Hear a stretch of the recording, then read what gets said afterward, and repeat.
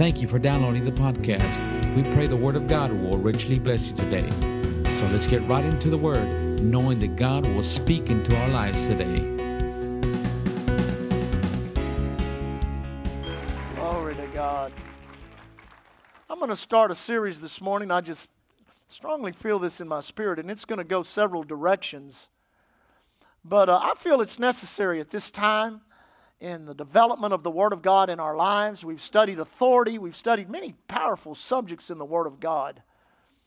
And I believe, and we need to major on this more, because many times the problem with teaching the Word of God is people tend to minor on the majors and major on the minors.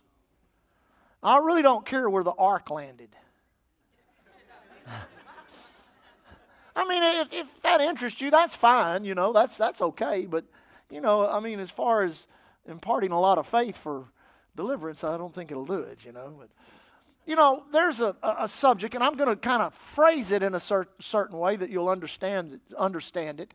We're just going to get into the subject of love for the entire 5 weeks of December. Now, if I were to put a label on how we're going to approach it, it would be this: what are you doing with love? Now, the reason I say that is this: if I were to get up here and say, okay, what are you doing with your faith? Everybody could get up and say, oh, Pastor, we're believing God for a new house. Oh, we're believing God for a new car. We're believing God to go on a missions trip. We're believing God for this disease to leave my body. I'm believing God. Everybody could get up and say what they're doing with their faith. Can I get an amen? But what are you doing with your love? Now, if the Bible says in 1 Corinthians 13 that there abideth three, faith, hope, and love, but the most important, the most powerful, the most relevant is love, I think we ought to get into it and begin to study it. Amen. Now, in Galatians, you don't have to turn there, but in Galatians 6, it talks about restoration. People that are caught in a fault, people that have problems. It says this: you that are spiritual, restore. That's the letters that have leaped up off the page for me recently. You that are spiritual, restore such a ones in a spirit of meekness, lest the same thing come upon you. Now, I've heard a phrase over and over. I don't know where it was coined, but it's one of the most disturbing phrases I've ever heard about the body of Christ, and it's this: that the church, or the body of Christ in general, is the only army in the world that shoots their wounded. Now, that shouldn't be so at Island Church. I said, that shouldn't be so. I'm telling you, there are people that are wounded that need to be healed. They need to be healed by the grace and the power and the love of God. But many times that healing comes through the body, through individuals ministering in the body one to another. Healing and restoration. And that's desperately needed in the body of Christ. I think a lot of times we think, all we want is a move of the Holy Ghost. Last Sunday, how many were here last Sunday? Would you agree the Holy Ghost moved? Well, thank God for those times of refreshing that comes from the presence of the Lord. But I tell you, there's other things that we really need to press into, because when we begin to walk in the true type of love that God says we should, I guarantee you faith is a snap. Prayers get answered so easy. Things happen so automatically because of our love walk. So that's my question to not only myself and you and Island Church in general. What are we doing with our love? Now, we could talk about, well, Pastor, we're giving a lot of money to missionaries. Well, sure we are. And that's all love. Giving, we love the gospel. We don't want anybody to die and go to hell.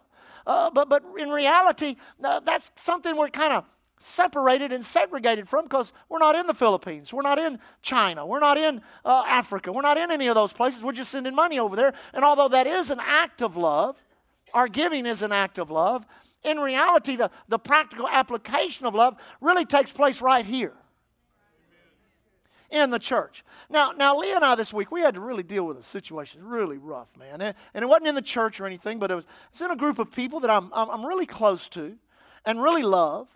And one of them had a little 10-year-old boy that was killed in a four-wheeler accident. And it was just, I asked myself, where did I miss it, Lord?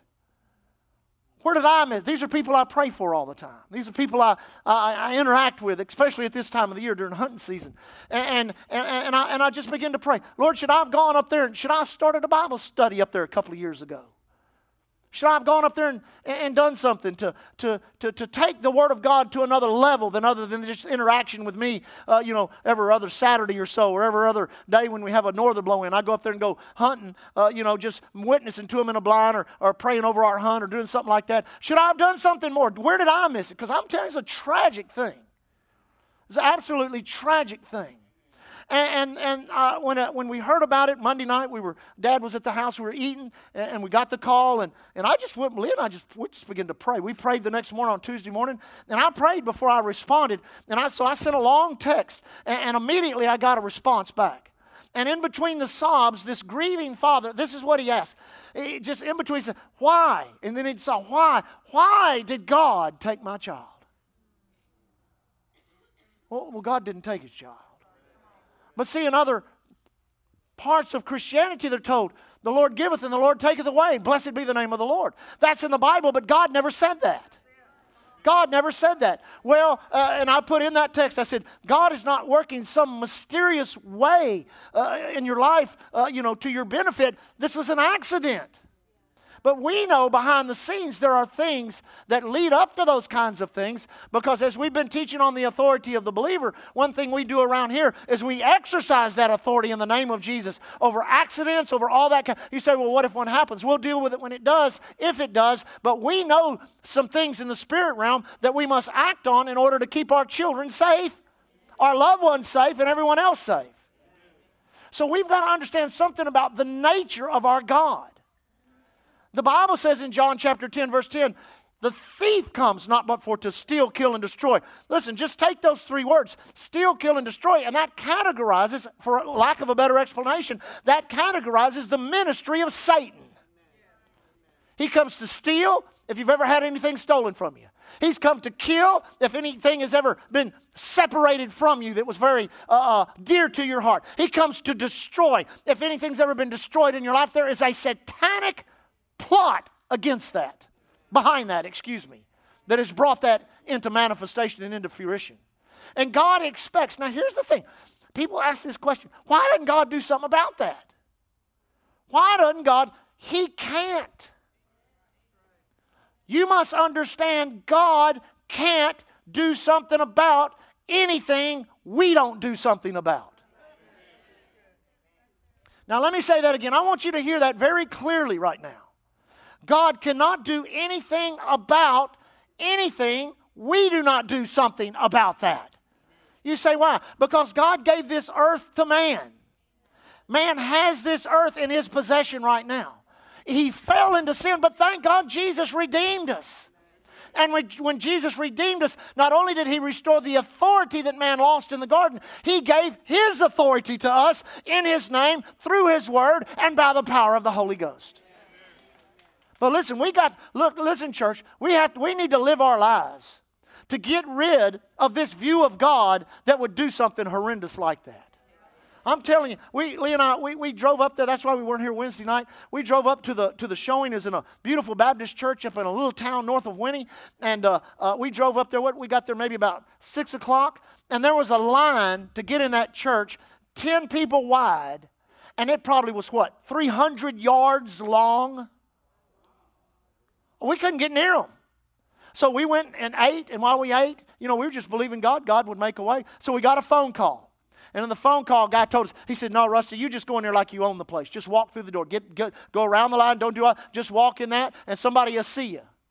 And sure enough, that's Lee and I. We finished eating. We just walked around that all that line, all those people kind of looking at us. We just walked through the door like it was our church. And we no more than stepped into the sanctuary, then somebody stood up and said, Rusty. And I went over there. And of course, we gave him a big hug. We began to talk. And so there's all that line of people embracing this broken family. And he said, hold on just a minute. I'll get you up there. And he just went and moved those people out of the way and put Lee and I right there. To minister love and to minister compassion. And to say this is not God. He does not do things like this. He does not steal, kill, and destroy. He comes that we might have life and we might have it in abundance. But we still live under the effects of our bodies that are in the state of decay, our minds that must be renewed by the Word of God. And there is loose upon this planet, and we see more and more evidence of it every day. every day, all these horrific killings and all these things that have gone on, that is as satanic as it can be. It is the devil in manifestation. Well, why don't somebody do something about it? We are. We're doing everything we can do about it here on this island. I think one of the greatest testimonies of 2017 was that storm. And God showing us in the Spirit that storm. I'm telling you, you may deny that happened. I'm telling you, honey, it happened. God showed me in May in prayer and intercession. I began to pray over it. We were in Tulsa, Oklahoma. Pastor Sam Carr prayed the prayer of faith. That storm tried to hit this island 4 times. It tried to come in from the west, the southwest, dropped down into the Gulf, tried to come in from the east, then it went and tore up Beaumont and tried to come in from the northeast. But we said no. I said, we said no. And when we said no, God said no. He said, well, why didn't somebody in Houston pray that? Why didn't somebody in Rock? I don't know. I can't answer those questions. And I don't try to entertain questions that I can't answer. But what I do know is God showed us. Now, if he'd have just showed us and we'd have done nothing, well, I hope it don't hit. What would have happened? That thing would have tore this island up like any other storm that came. And then people go back, well, what about Ike? Let me just say this. Ike tore us to pieces. 60 inches of water in this church. Our home was destroyed. Many of your homes were destroyed. But out of that, Island Church gained such a beautiful reputation upon this island. There's people that don't come to this church at all. They haven't darkened the door of this church ever. But you go up to them and you start tearing down Island Church, they'll knock you upside your head. We fed them for 9 weeks. We gave them water. We clothed. We went to their home and did tear-outs. All kinds of blood. God used what the devil meant for harm and turned it to our good. Now, in your Bibles, go and be sure and mark these scriptures. Because if you get in conversation with people, you need to be well armed. Go to Lamentations first. We'll go there first. Lamentations chapter 3. Then we'll go over to 1 Thessalonians. Now, I want you to see these scriptures. I want you to mark them in your Bible. Because listen, every one of you in here, let me tell you, I'm going to tell you this. I'm not prophesying another. I'm just telling you. Every one of you in here, you're going to have an opportunity to sit at a table, in a car, be at a funeral home, or be in a situation where somebody is going to blame some horrific thing on God. Well, why did God do this? You need to be prepared by the Word of God to look them in the eye and say, God did not do this, but God will help get you out of this. You need to be prepared scripturally to do it. Now, look at did I tell you chapter 3, Lamentations? I know that's a chapter book we don't read out of a lot. I love verse 22. It is of the Lord's mercies that we are not consumed. Well, number one, we live in the acceptable year of the Lord, and His mercies, just the grace that generally covers everything. Listen, if it was the will of the devil, he'd have killed you on the way to church. He'd have killed you. He'd have done it. Listen, that's what but see, God's mercy. We live in the acceptable year of the Lord. It's like an umbrella over this earth in which the hand of the adversary is literally by the sovereignty of God held back. You say, what do you mean by that? The judgment of God is not upon the earth, but the mercy of God is upon the earth. Because His compassions fail not.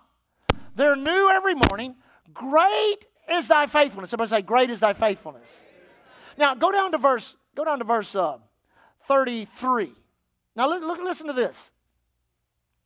Speaking of God, for He doth not afflict willingly, nor grieve the children of men.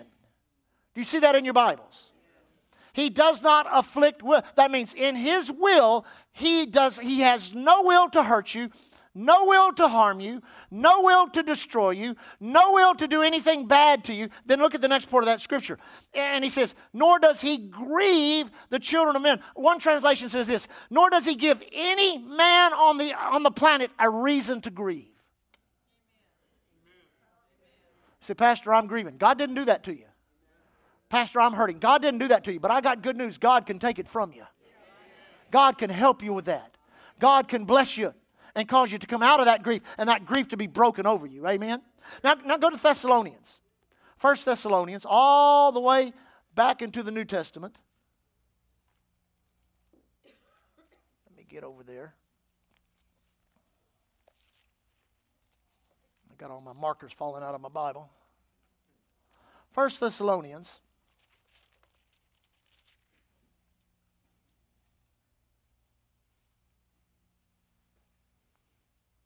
Look at verse 9 of chapter 5. 1 Thessalonians chapter 5, verse 9. It says, "For God hath not appointed us to wrath, but to obtain salvation by our Lord Jesus Christ." Listen to it in the Amplified. I love it in the Amplified. Finally, verse 9. "For God has not appointed us to incur His wrath. He did not select us to condemn us, but that we might obtain His salvation through the Lord Jesus Christ." God has not appointed us to incur His wrath. Now, you want me to just give that to you in good old Galveston language? God is not mad at you. Oh, I've failed him. God is not mad at you. Oh, I've so failed God. It does not matter what you've done, how you've done it, where you've done it, to what degree you've done it. God, you have no capacity in you to make Him mad. Because anytime we think about somebody being mad at us, we think about them doing something to us. I mean, if you come out of your house in the morning and to get in your car to go to work, and all 4 of your tires are slashed, you're not going to start thinking about the people that really love you in your life. Well, did my dad do it? My mom do it? You're going to start thinking about, who's mad at me? Come on, church. Who's mad? Who did I make mad? Who's upset with me? But see, God is not, and so many people, I've even had people tell me, God doesn't like me. God is mad at me. I had one guy, I kept inviting him to church, and he kept saying this, "Well, I'm telling you, if I walked into your church, the angels would fall out of heaven." I said, "Your sin ain't that big, buddy." Now, let me just say this. This will help us this morning. Don't go over and dig around in the Old Covenant and allow the Old Covenant to form in your mind an opinion of God. Now, let me say, people, they'll dig around in Job. All right, had a guy tried to talk to a guy that was digging around in Job. Get out of Job. Let me help you with Job. Can I help you with Job? "That which I have greatly feared has come upon me." Get out of those. Listen, until you have a strong revelation of who you are in Christ, what you have in Christ, what you can do in Christ, and you have a strong revelation of faith which puts all that into operation, stay out of those doctrines that talk about wrath, that talk about judgment. We do not live in that dispensation anymore. We live in the acceptable year of the Lord. I didn't say it. Jesus said it. God is not mad. And let me just say this, because I heard this recently. God's going to judge the church. I'm telling you, judgment is coming to the house of God. Judgment is coming upon the... Listen, God judged Jesus on the cross. He poured that judgment out. Horrible suffering like no man has ever suffered on this planet. God dying for broken humanity upon the cross. God poured His judgment. He will not judge His body again. It's already happened. His judgment was our judgment. Now His righteousness is our righteousness. Amen. But see, people, now let me just, I don't know why they do. I think they think they're, spiritual and have a lot of authority and mean and mad. Listen, we need to preach the gospel glad. It's the good news. Everybody say the good news. It's the good news. We ought to preach the gospel. I used to so love T.L. Osborne meetings. Many of y'all don't know who T.L. Osborne was. T.L. Osborne was an evangelist that went all over the world, preached the gospel, had signs, wonders, and miracles. The book of Acts isn't even close to it. He had 65. They had some Muslims challenge him in northern India, so he lined up 65 blind people. Lined them up. Said, "Pray to your God and heal them." They prayed and prayed and prayed. Nothing happened. He said one word, "In the name of Jesus," and all 65 blind eyes came open. Sets of eyes came open. And he had this beard, he kind of looked like like a diplomat, you know. And he had these square shoulders, and he was tall. And he'd get up and he'd say, and God loves you, you know. And every time I went to one of his meetings, I felt like I was in a therapy session. And it was just like being around Jesus. I walked into a hotel right next to the Dallas airport. I'd just flown in from Europe. And I walked in there, and there sat Teal and Daisy Osborne. Oh, I was like, there's Brother. So I walked up to Brother Osborne. I'd met him a couple of times before. I said, Brother Osborne, you remember me? I'm Rusty from Lakewood. Oh, yeah, Rusty. Where have you been? What are you doing? I said, I've been in Ireland. He says, next time you go, tell all the people of Ireland I love them. And Jesus loves them. Looking at me with those steel blue eyes. I looked up and said, Brother Osborne, I've never had an opportunity to ask you to pray for me. Would you pray? He grabbed me in this big bear hug. He picked me up off the ground. He started walking around, said, bless Rusty, touch his life, send him to the world, anoint him with the Holy. I mean, he did it for 20 minutes. He let me go. I was like, oh, glory to God. But I never heard anything negative come out of him. Everything about God was righteousness and beauty and peace and glory. And he took it all over the world, his whole life. Many other men the same way. You say, why? God's not mad at people. God loves people. God cares about people. But the way he does it is through the people that he has upon the earth. That's why we need to become lovers of each other so we can be lovers of the hurting. How many people on Galveston Island, we don't even need to go across the causeway, just on this island this morning, they're hurting, they're in pain, they hurt, the divorce papers have been given, the diagnosis of the child has been made, the problem has manifested, they have no answer whatsoever. And they're crying out to God. And here we sit with the answer. Here we sit with the answer. Now, go to James. Book of James, chapter 1. Should be right there after the book of Hebrews. James, chapter 1.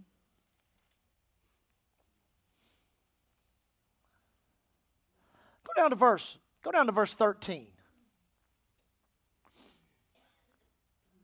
Verse 13 of James chapter 1 says, let no man, everybody say no man. Say, that's me. Say, that's the word talking to me. It says, let no man say when he is tempted, I am tempted of God. Now, first of all, let me help you. Temptation relevant to you as a believer should have nothing to do with your past life. You say, what do you mean by that? You say, well, you shouldn't be tempted to go back to the crack, go back to the alcohol, go back to the hate, go back to the prejudice. That's not what it's talking about. The temptations relevant to the body of Christ is anything that goes contrary to our covenant. For years, I didn't understand. Another man's gone on to be with the Lord, Brother Kenneth E. Hagin. He got healed when he was 17 years old, and then just his whole life preached faith and helped a lot of people. But he used to always make this statement that I was so perplexed by. He would say, I tell you, I got healed in whatever date it was in 1933. He said, I hadn't been sick a day since then. Now, I was around him a lot as a child and then around him a lot later in later years of ministry. And I remember when I was in Bible school at Lakewood one time, he had a box of Kleenex in the pulpit, and he's up there preaching on faith and telling people, I ain't never been sick a day in my life. And he's wiping his nose and blowing his nose and honking and throwing the Kleenexes in a deal. And I thought, you're sick right now. I was listening to him this week on a message he was teaching on my little iPod in my truck, and every other sentence he's going,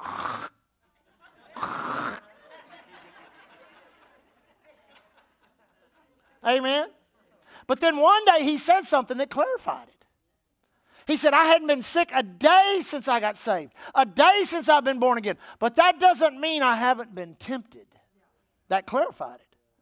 Listen, if you're going through sickness, if you're going through pain, if you're going through something physical right now, it's not something you possess. It's something you've been tempted with. The enemy is tempting you with that.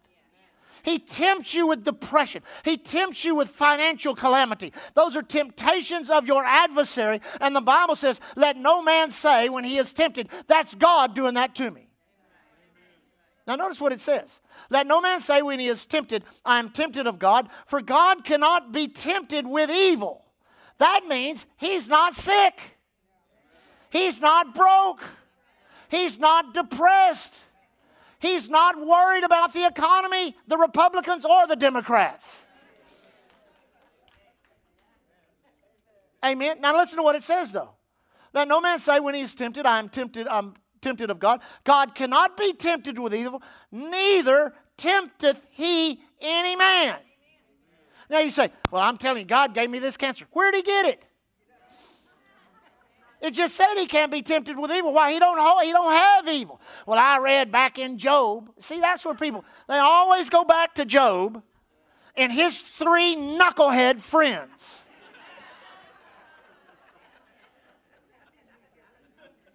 Because they were knuckleheads. Amen?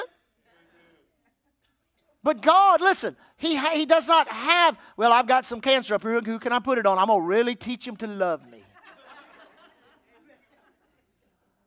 Amen. Now listen to it I like it in the Amplified. Let no man say when he is tempted, I am tempted of God. For God is incapable of being tempted by what is evil, and he himself tempts no one. Listen, your problem that you're going through, God didn't give you that. The situation there, you say, well, how did that happen? Sometimes, oh my goodness, here we go. Sometimes they're self-inflicted. Amen. I mean, you run around, you never pray, you never study the Word of God, come to church every once in a while, say, well, praise God, I don't know why this is going on in my life. You've let your guard down. You've got to be constantly on guard. You've got to have your guard up. You've got to be around the family of God, the people of God. You need to pray. That's why we've got prayer on Wednesday, got prayer on Saturday night. You ought to be in those prayer meetings. You say, well, if nothing else, praying for yourself.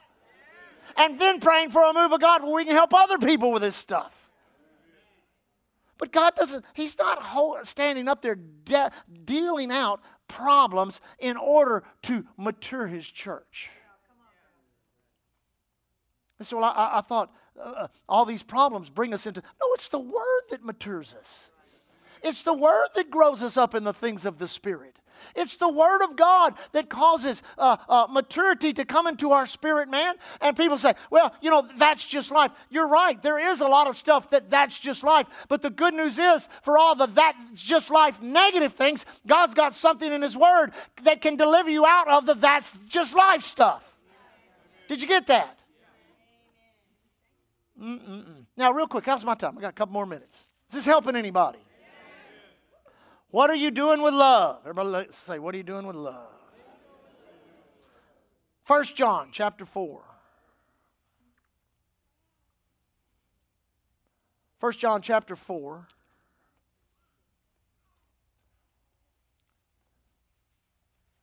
Now notice verse 15. Whosoever shall confess that Jesus is the Son of God, God dwelleth in him. Now that's pretty simple. Let me say that again. That's pretty simple. It doesn't say be a Baptist, be a Methodist, be a Pentecostal, be a Catholic. It just says whosoever. So what does that encompass? Everybody. Everybody. Whosoever shall confess that Jesus is the Son of God, God dwelleth in him, and he in God. Never let your adversary tempt your mind into doubting your salvation. Now let me say that again. Never let your adversary tempt your mind in doubting your salvation. Because there's always, listen, I've dealt with it many times. Especially in our field ministry where we did special meetings a lot. Where especially among ladies, some lady would get in her mind, and what it is, let me just help you. It's a thought that comes through your mind. And here's the thought. You've committed the unpardonable sin. You've done something that God will not forgive you for. Now listen, the devil tries to put that thought in everybody's mind. The thing is, you can't grab that thought and entertain it. Because if you grab that thought and you entertain it, then all of a sudden that thought is going to start looking for an expression in you. And then if you say it with your mouth, you give it life. And that's what the adversary is looking for. I don't care what you've done, how you've done it, where you've done it, or who you've done it with. If you are born again, if Jesus is your Lord, you are saved. Now, the subject of fellowship is another subject. Because you can break fellowship with God. Don't pray. Don't study the Word. Don't come to church. Don't live righteous. Now you've broken fellowship. And the more your fellowship, the more that gap in your fellowship widens, the more subject you are for an attack of the adversary. Because the Bible says in James, he's roaming about as a roaring lion seeking. Now, that's not written to Joe's Bar and Grill. That's written to the church. So the devil is not seeking among sinners. He knows among sinners, all they have to do is just stay in sin and sin will destroy them. So he comes into the church and he's looking for that gap in which fellowship hadn't been prayer, hadn't been studying meditation of the Word, hadn't been living righteous, hadn't been coming to church, hadn't been doing what you're supposed to do. And it widens and he sees that gap. What does he do? Runs right in to manifest his ministry. Steal, kill, and destroy. He said, Pastor, so much of my life I've been stole, killed. You need to get back in fellowship with God. You're not unsaved. You don't need to get saved again. You need to restore your fellowship. And the thing about it is, God never broke the relationship. He will not break the relationship with you. The greatest example is the prodigal son over there in Luke 15. My goodness, that guy ran off, took everything. What if God gave you everything he was ever going to give you at one time? Boom, just dumped it on you. And then you took off with it, said, forget it. I'm never coming back to church, never praying. I'm just going to take this. I'm going to go to Las Vegas. I'm going to go here. I'm going to go there. I'm going to go do this. I'm going to gamble. I'm going to drink. I'm going to get high. I'm going to do what I want to do. And then it's all gone. It's all gone. And then you say, well, I think I'll come creeping back into church. That's what those poles, they tie people to those poles and whip them. I guess I'll take my whipping. No. God looks for you to come back. He wants to receive you. Amen. But you got to first come to yourself. And you got to recognize there's bread in the Father's house. And you got to quit being a gimme Christian, gimme. And you need to become a make me Christian. Father, make me as one of your hired servants. Because God loves you. And you're his child. Everybody say, I'm his child. Now notice this. Verse 16, and we have known and believed the love that God hath to us. God is love, and he that dwelleth in love dwelleth in God, and God in him. Now, I'm going to close because I need to help you with that for just a moment. Everybody say, God is love. Say, God is love. Now, it's not that God sits up in heaven and chooses to love. Looks down and says, I'm going to love these people, but I'm not going to love these people. Because you can do that when you have a choice to love. But if you are loved, you don't have a choice. For God so loved the world. Amen. Now, the only way you can relate to that is to understand another precept. God is truth. Now, everybody say God is truth. Now, we'll go back to God is love in just a minute, because if I can give you an illustration where you can understand God is truth, then you can understand God is love. Now, God is he's not human. He's deity. He's God. Everybody say God. That means he sits in heaven, and he does not choose not to lie. It's not he's up to say, well, I'm God, and because I'm God, I just choose not to lie. That's not it. God is truth. Jesus said it like this. I am the way, I am the truth. Amen. So God is truth. The Bible says three things about God. God is love, God is light, God is truth. Everybody say God is truth. That means if God walks in through the back door, amen, if he comes in, hopefully Brother Dion let him in. And so he comes in and he walks up to the front and he goes, I'm God and I'm truth. And today is not December the 3rd, 2017. Today is December the 9th, 2021. Now, either he has told a lie or the entire universe shifts. Amen? In the speed of an atomic second, the entire universe races forward and stops and arrives at December the 9th, 2023.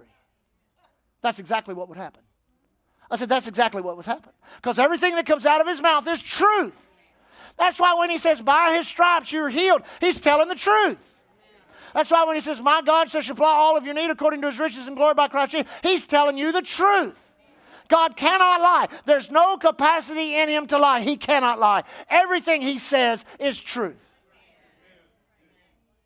And God is love. I said, now a lot of people, now let me help you for a moment. A lot of people, they always try to take the strength of something and turn it into the weakness of something. So they all kind of, well, you know, nobody's going to go to hell. God is love. I'm sorry, there'll be people that are there now and that will go later. That's because they reject that love. That love is here to be accepted or rejected. That love is here to be walked in, received, assimilated, and transmitted out to the world. Or that love is to be rejected and to step away from. But God has no capacity in him to hurt you. God has no capacity in him to harm you. God has no capacity in him to give you pain or discomfort. Actually, he took all of that and poured it upon his son Jesus so that we have an answer for those things here on the earth. Now, listen, I'm telling you, there are people, there are guys with more letters at the end of their name than the alphabet. That will get up here and they will say, I'm telling you, God will allow this, and God will allow that, and God will allow this, and God will allow. See, we use in that, well, God could do something about that, but he didn't. No, that's being evil. Because if you can do something about something that's fixing to happen that's evil, and you don't do it, that's evil also. When we get to heaven, we're going to be very surprised about how little activity God could do on the earth because of us. I was in a meeting that I was conducting several years back, and I'm telling you, we had some healings in that meeting, some instantaneous healings. We had some blind eyes, and it was here in the States. Some blind eyes were open. We had a lady healed of Crohn's disease whose liver had failed, and she was as yellow as a banana. And I'm telling you, the power of God hit her, and she turned as pink as a pig. It was wondrous.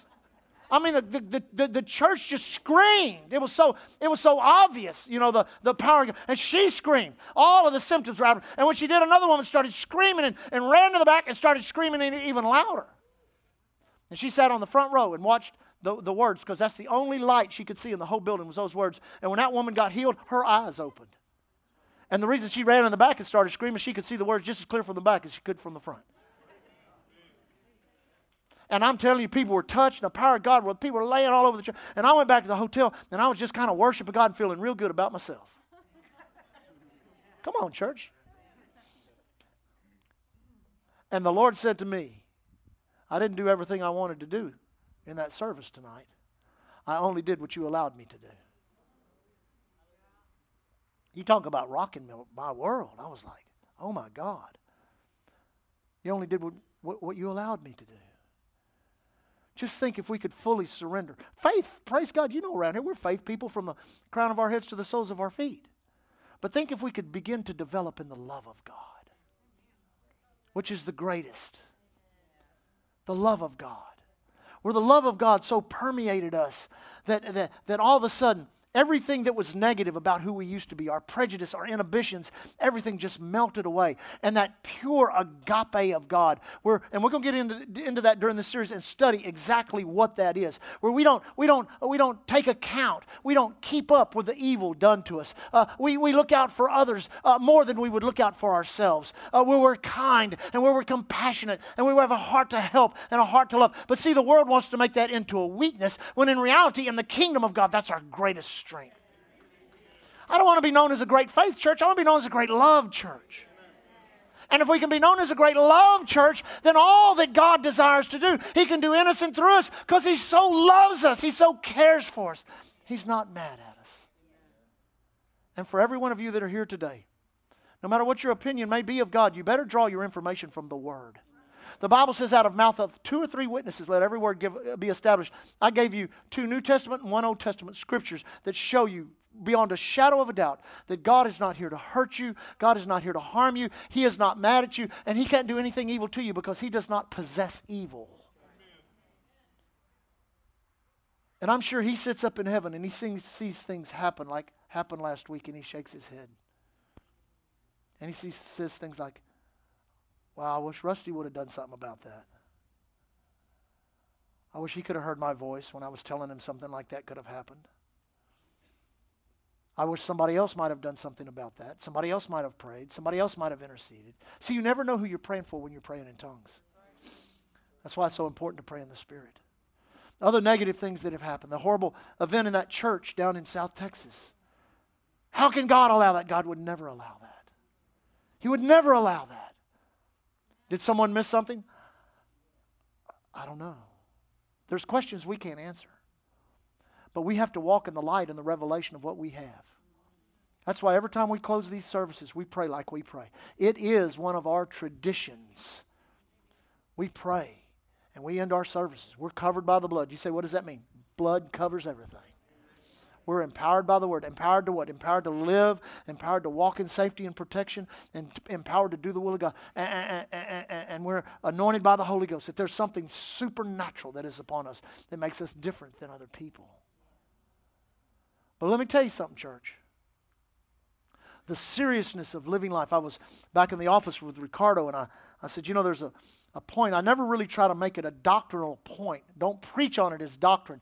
But it's something that I've observed and something that I believe that if we were to probe the mind of the Holy Ghost, He would give us an agreement with that.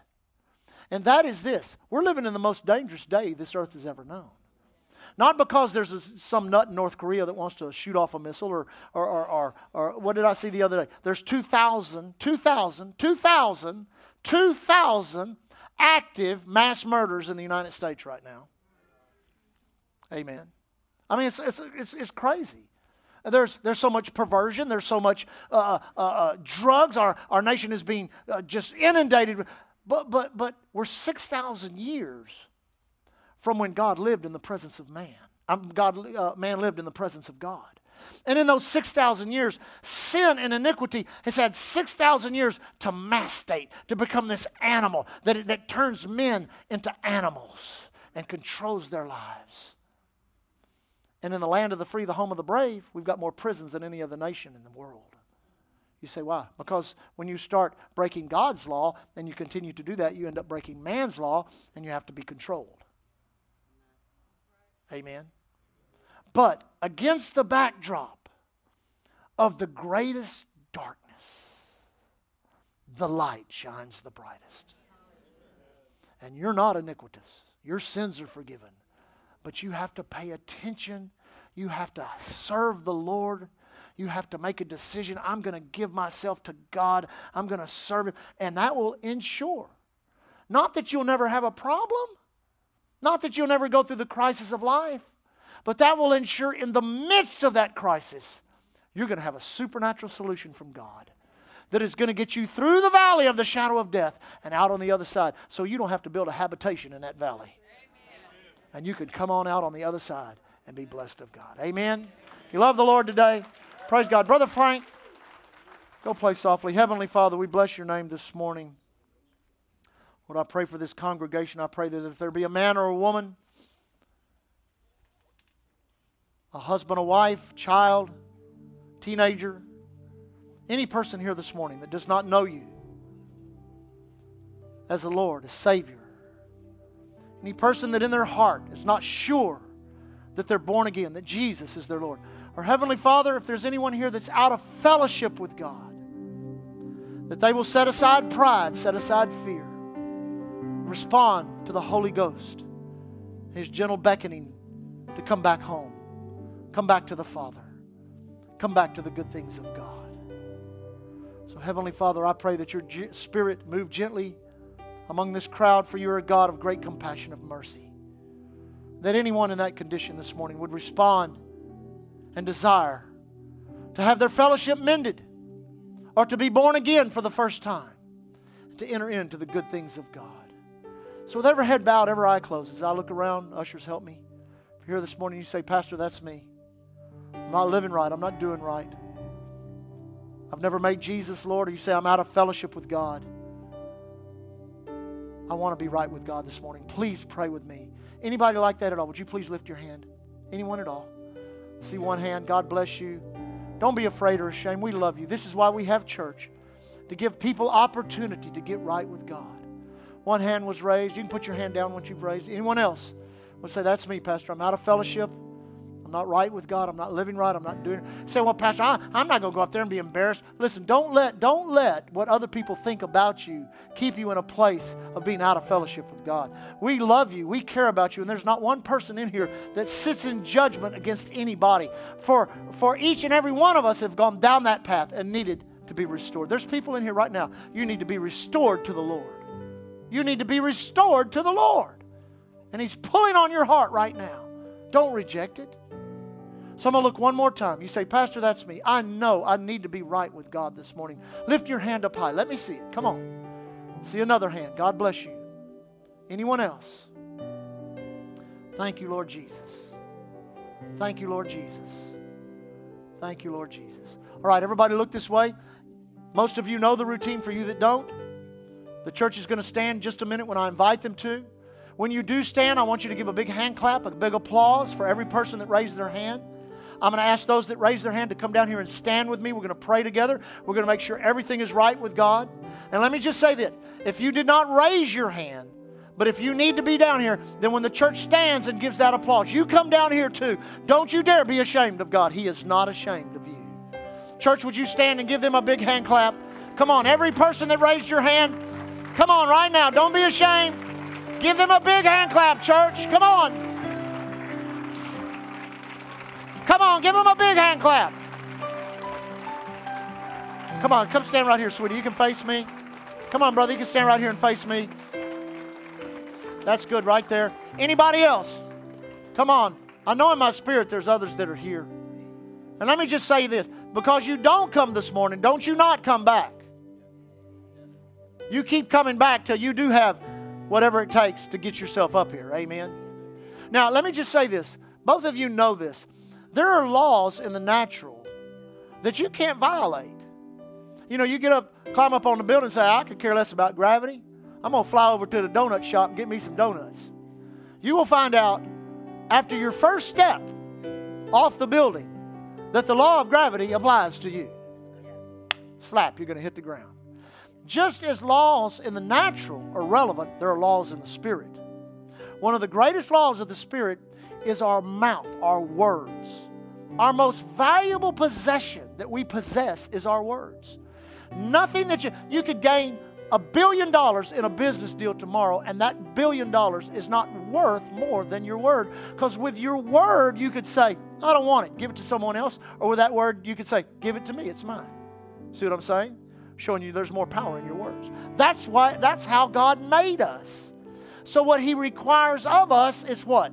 Some benevolent act to go out and do some great. No, he requires our words. It says in the Bible, if you believe in your heart, confess with your mouth that God raised Jesus from the dead, you shall be saved. If you're out of fellowship with God, how do you get back in fellowship? With your words. You give God your word.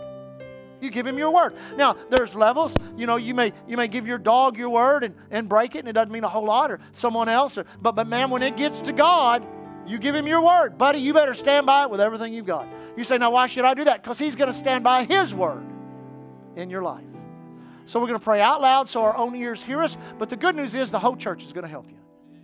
So out loud say this. Heavenly Father, right now, openly, publicly, I confess Jesus Christ is my Lord and my Savior. Thank you, God. You sent your Son Jesus, born of a virgin, lived a sinless life, died on the cross, rose from the dead, did it all for me. I believe it. I receive it. I accept it. Heavenly Father, areas of my life that have broken fellowship with you, I repent to you, Lord, and you alone, thanking you that the blood of Jesus cleanses me from all sin and all unrighteousness. I declare December the 3rd, 2017, I am right with God, born again. Jesus is my Lord. Heaven is my home. I'll never be the same. In Jesus' name, amen. Turn around. Somebody gonna give you a big hug. Come on, give them a big hand clap. Rejoice with them. Amen. Now turn around. I got 3 things you need to know. 3 things you need to know real quick. Number 1, that book. There's no book on this planet more important than that book. It's the only book of life. It's not a novel. It's not a history book. It's God's Word. And here's what it is. It's God speaking to you. Now let me say this. This will help you a little bit.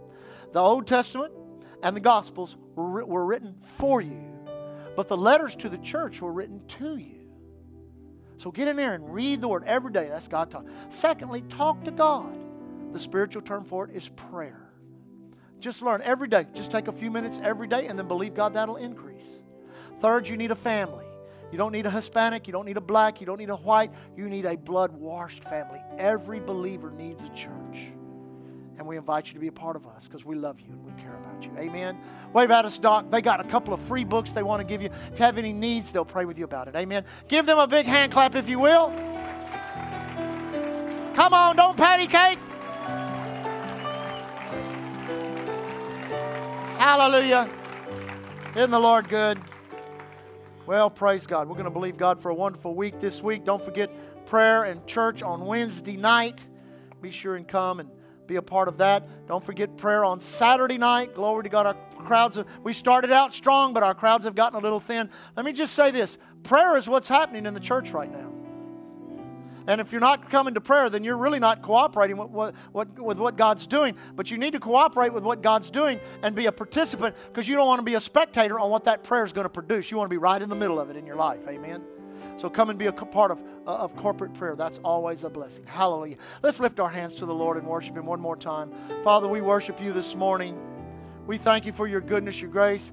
And Father, we thank You that You are the God that loves us, the God that cares for us, the God that tenderly embraces us and holds us to Your heart. We thank You so much, Father. We're Your family here on the earth, but You love us just as much as the family in heaven. We're so thankful. Father, as we leave today, we put a demand upon Your Word. We know Your Word puts a demand upon us, but Father, we declare that we may be justified. Thanking You, according to Psalms 91, no evil befalls us. No plague comes nigh our dwelling place.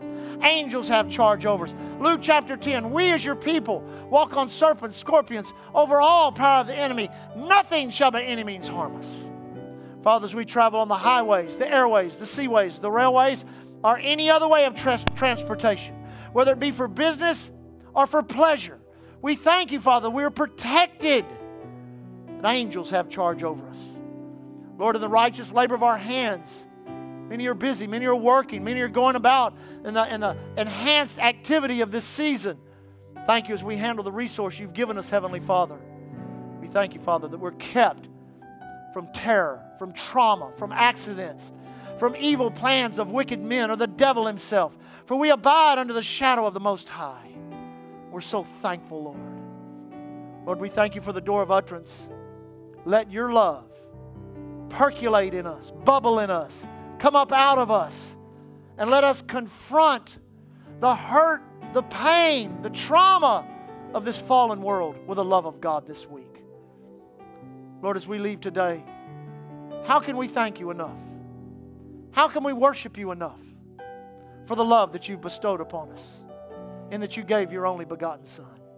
We love You so much, Lord. We thank You for our church, that we can learn to walk in love one toward another and see that love grow and manifest in many different ways. Father, we leave today as the ambassadors of Christ You've called us to be, thanking You, Lord, that here at Island Church we're covered by the blood, empowered by the Word, and anointed by the Holy Ghost. God bless you and enjoy this Christmas season. Amen. Thank you for joining us today. We trust that you enjoyed the podcast. For service times and special events, visit our webpage at www.islandchurchgalveston.com. You can contact us by phone at 409-770-9113. We are located at 2411 69th Street, Galveston, Texas. And remember, So keep looking unto Jesus. He is the author and the finisher of our faith.